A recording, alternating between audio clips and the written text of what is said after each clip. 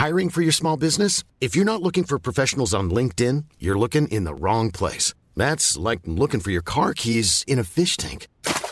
LinkedIn helps you hire professionals you can't find anywhere else, even those who aren't actively searching for a new job but might be open to the perfect role. In a given month, over 70% of LinkedIn users don't even visit other leading job sites. So start looking in the right place. With LinkedIn, you can hire professionals like a professional. Post your free job on linkedin.com/people today.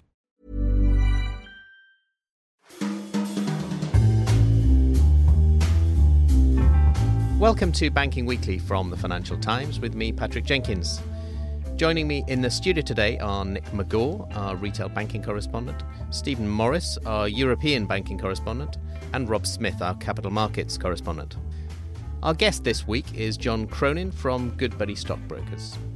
This week we'll be taking a look at Metro Bank as its shares fall to an all-time low, a look at Hong Kong and the new fintech challenges to established players like HSBC and Standard Chartered, and Greensill. What exactly is going on with the private finance shadow bank amid an acquisition of a stake by Softbank? First, though, to Metro. And Nick, you've been following the ins and outs of this UK challenger bank, which has been under the cosh a little over the weekend, something close to a run on deposit boxes. Tell us what's been going on exactly. Yeah, so there was a lot of noise over the weekend. Some of it was very dramatic sounding, but actually long-term potentially not a really big deal. And then some of the stuff that was going on in the background is a bit more in the weeds, but actually should have a bigger impact long-term. The drama came about with, people may have seen, sort of photos going around on social media of long queues at some branches in West London, and fears among customers that the bank was reportedly close to collapse, and so they were coming in and emptying their accounts and safety deposit boxes. It was basically a case of fake news, in the sense of we don't know whether it was started by well-intentioned but misinformed people or someone actually trying to stir up trouble, but the gist of it, from what we can work out, is that it started with people sending WhatsApp messages that spread quickly through various communities in West London, and it created a bit of a localised issue. The bank responded as quick as it could to try and allay any fears and say that there's nothing wrong, and even if there was something wrong, everyone's deposits would be protected. So that side of things has calmed down a little since the start of the week. Yes, that does seem to have calmed down, although the share price continues to fall, which may, I suppose, be just as connected to the other issue that is still overhanging at Metro, which is a capital raising, which they've been working on for several months now, which follows the discovery in January that they had been mismarking some of the risks on their lending book, resulting in a need for more capital. Where are we at on that? Because it has been some time in the preparation, hasn't it? Yeah, it has. And while, as I just said, Metro Bank might not be close to collapsing, but it does have some serious issues that it has to fix. It's trying to raise $350 million to shore up those capital levels after that mistake. And they've been working on it since February, and it's sort of hanging over the share price, because given that at some point in the near future, and until recently we didn't know when it would be other than vaguely in the second quarter, we knew that there's going to be a lot of new shares coming through. Why would you buy beforehand when you're about to see your holding diluted? It just didn't make any sense. Now, the message that's been coming through in the last couple of days is that it's in the very final stages of completing that. So from the bank's point of view, hopefully they'll be able to put some of those immediate fears to bed and try and move forwards to some sort of recovery. Well, I spoke earlier to John Cronin, who's an analyst at Goodbody, on a rather ropey mobile phone link, but we did manage to ask him what he thought about the latest problems at Metro and what the longer-term ramifications might be. John, thanks ever so much for joining us. Do you think this is a significant problem for Metro? All the noise over the last few days, does it make the fundraising that it has to do, this £350 million equity raising, more difficult? Look, I think at the outset, it doesn't help things, but I do want to emphasise that fundamentally, my view is that the deposits and the brands have value. So I do think there will be a solution here. That's very important for customers to hear. And I think, look, there are a number of things that could be happening here and a number of ways in which this could play out. But firstly, I think on the announcement yesterday, Metro has noted its intention to go down the route of a placing, in which I suspect they are thinking about bringing in a substantial amount of fresh equity from new investors. However, we haven't had any firm news on that yet, which suggests to me that price and funding considerations are likely to be continuing discussion points in that vein. To the extent a funding gap has emerged, I would also see Metro push to expedite potential asset sales. And given that Metro doesn't have any asset quality problems as we see it, I think there would be ample interest among potential buyers for any assets that did elect to securitize or sell. Now, that can take some time, but I think it should be reassuring to investors and stakeholders more broadly to know that that is an option. Thirdly, we do understand that the rights issue has been fully underwritten. So it would seem that the best course of action in the event that Metro is not in a position to announce a placing and or indeed execute asset sales ASAP, it would seem to me at least to be highly irresponsible for the board not to go ahead with the rights issue, assuming that it's still achievable based on the terms of the underwriting agreements, which we haven't had sight of course. That's a key thing, isn't it, John? The language of this does seem to have changed. They talked initially about an equity raising in broad terms, which everyone assumed would be a rights issue, giving current shareholders the chance to buy shares. And it now looks like they're going for a placing, which is much more cumbersome because they have to go to shareholders for approval, presumably because they've had indications from their large investors that they wouldn't subscribe to a rights issue. Correct. I think that would be one of the reasons why they would elect to go with the placing. I mean, another reason would be to potentially expedite the process in the context of new investors who are not already on board providing indications of interest to the effect that they would participate in a placing. That could also be a key reason underpinning their preference now to go with a placing and presumably open offer rather than a fully underwritten rights issue. However, look, I do understand that management has been communicating to investors that the rights issue is indeed, or was indeed, fully underwritten. So it would seem to me that the placing might provide a better outcome from a valuation perspective, which would clearly be preferred by the board. Now, unless they can hurry up and get it done, I think it would be irresponsible not to go back to the original plan and execute the rights issue to the extent that it's still achievable. Because there are dangers here. We have seen some irrational behaviour on the part of wider stakeholders lately, and to the extent that that did present any concerns from a funding perspective in the short term, that could drive management into the arms of a third-party buyer, which wouldn't be a desirable outcome from the board's perspective, presumably.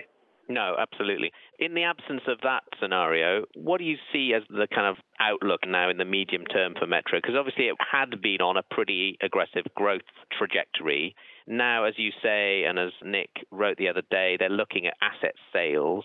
This is all about shrinkage, or certainly slowing down the growth path. Does that change the equity story? I think it does in the short term. Look, I think capital is certainly the priority over profitability at the moment, and I think that's sensible. I think to the extent that they can drive some capital accretion through asset sales, I think that will be constructive, even though Metro will forego a lot of net income on the back of any such sales. More fundamentally, the point we've kept coming back to over the last 2 years, fundamentally, I believe that Metro ultimately lacks the scale to compete head-on with the mainstream banks in mainstream mortgage lending markets. It doesn't have the right operating cost base to support its return on equity ambitions. And I think its funding costs, while they're pretty keen, are certainly above those of some of the larger top peers. Fundamentally, I think we need to see another shift in the strategy. I think we need to see a reorientation away from mainstream mortgage lending once things have stabilised and over time into potentially more bespoke and niche areas of the specialist lending markets, which would denote higher yielding opportunities for the bank and an ability to make a margin that stacks up in the context of its return on equity ambitions. However, my sense is that the board and indeed the executive management team would have a different view on that, and I think investors have to ask themselves who is the right team to run this business going forward with that in mind. That is indeed a big open question. Well, thank you, John, very much for joining us. Let's move on now to our second topic of the day and a look at the Asian fintech sector, where it seems that some of the core business of both HSBC and Standard Chartered, which are obviously big players in that region, they may be coming under new challenge from some fintechs that have been given a regulatory break, really, Stephen. Yes, that's right. Hong Kong has granted Tencent and Alibaba, among other tech companies, digital banking licenses, allowing them to offer personal banking services in the city-state. And now this is a big deal because banks have been worried for years that tech companies who don't face the same type of capital and other behavioural regulations and have far deeper pockets, they're much more profitable and have a younger, more nimble workforce. They're worried that they're trying to muscle in on their turf. And it looks like Hong Kong is giving them the green light for these big companies who already process a lot of payments for customers to come in and start offering actual banking services, such as personal loans and bank accounts. Now, whilst this is currently only in Hong Kong and a few other places, lots of bankers in London and New York will be looking on nervously, obviously with an eye on Apple, Google and Amazon, who may want to take a slice of the personal banking market as well. Are there any other signs outside mainland China that the fintech invasion has reached those established banks in the same way? Well, we can tell from sort of our experience here in London. We know traditional banks are losing lots of customers to the likes of Monzo and Revolut, especially when travelling for foreign holidays, because they offer the services of not actually charging additional top-ups on foreign currency transactions. So I can personally say HSBC have lost any of my business outside of the UK because I'm fed up of paying 2.5% on every non-pound transaction. But in terms of the scale and offering large bank accounts, the established players still utterly dominate the market for things such as mortgages, current accounts, and payments at the moment. So this is really more of a fear over the next 5 to 10 years than the next 1 to 2. But what seems key here is that Hong Kong regulators have allowed the upstarts to have a kind of regulation light version of the rules applied to them, which gives them easier access than might be the case for a traditional bank. Of course, I mean, bank CEOs have been arguing that the playing field is not level for a long time. They've accused regulators of being asleep at the wheel because, of course, banks have quite rigorous capital requirements these days. They have to hold big loss-absorbing buffers in case they run into problems like they did a decade ago in the financial crisis.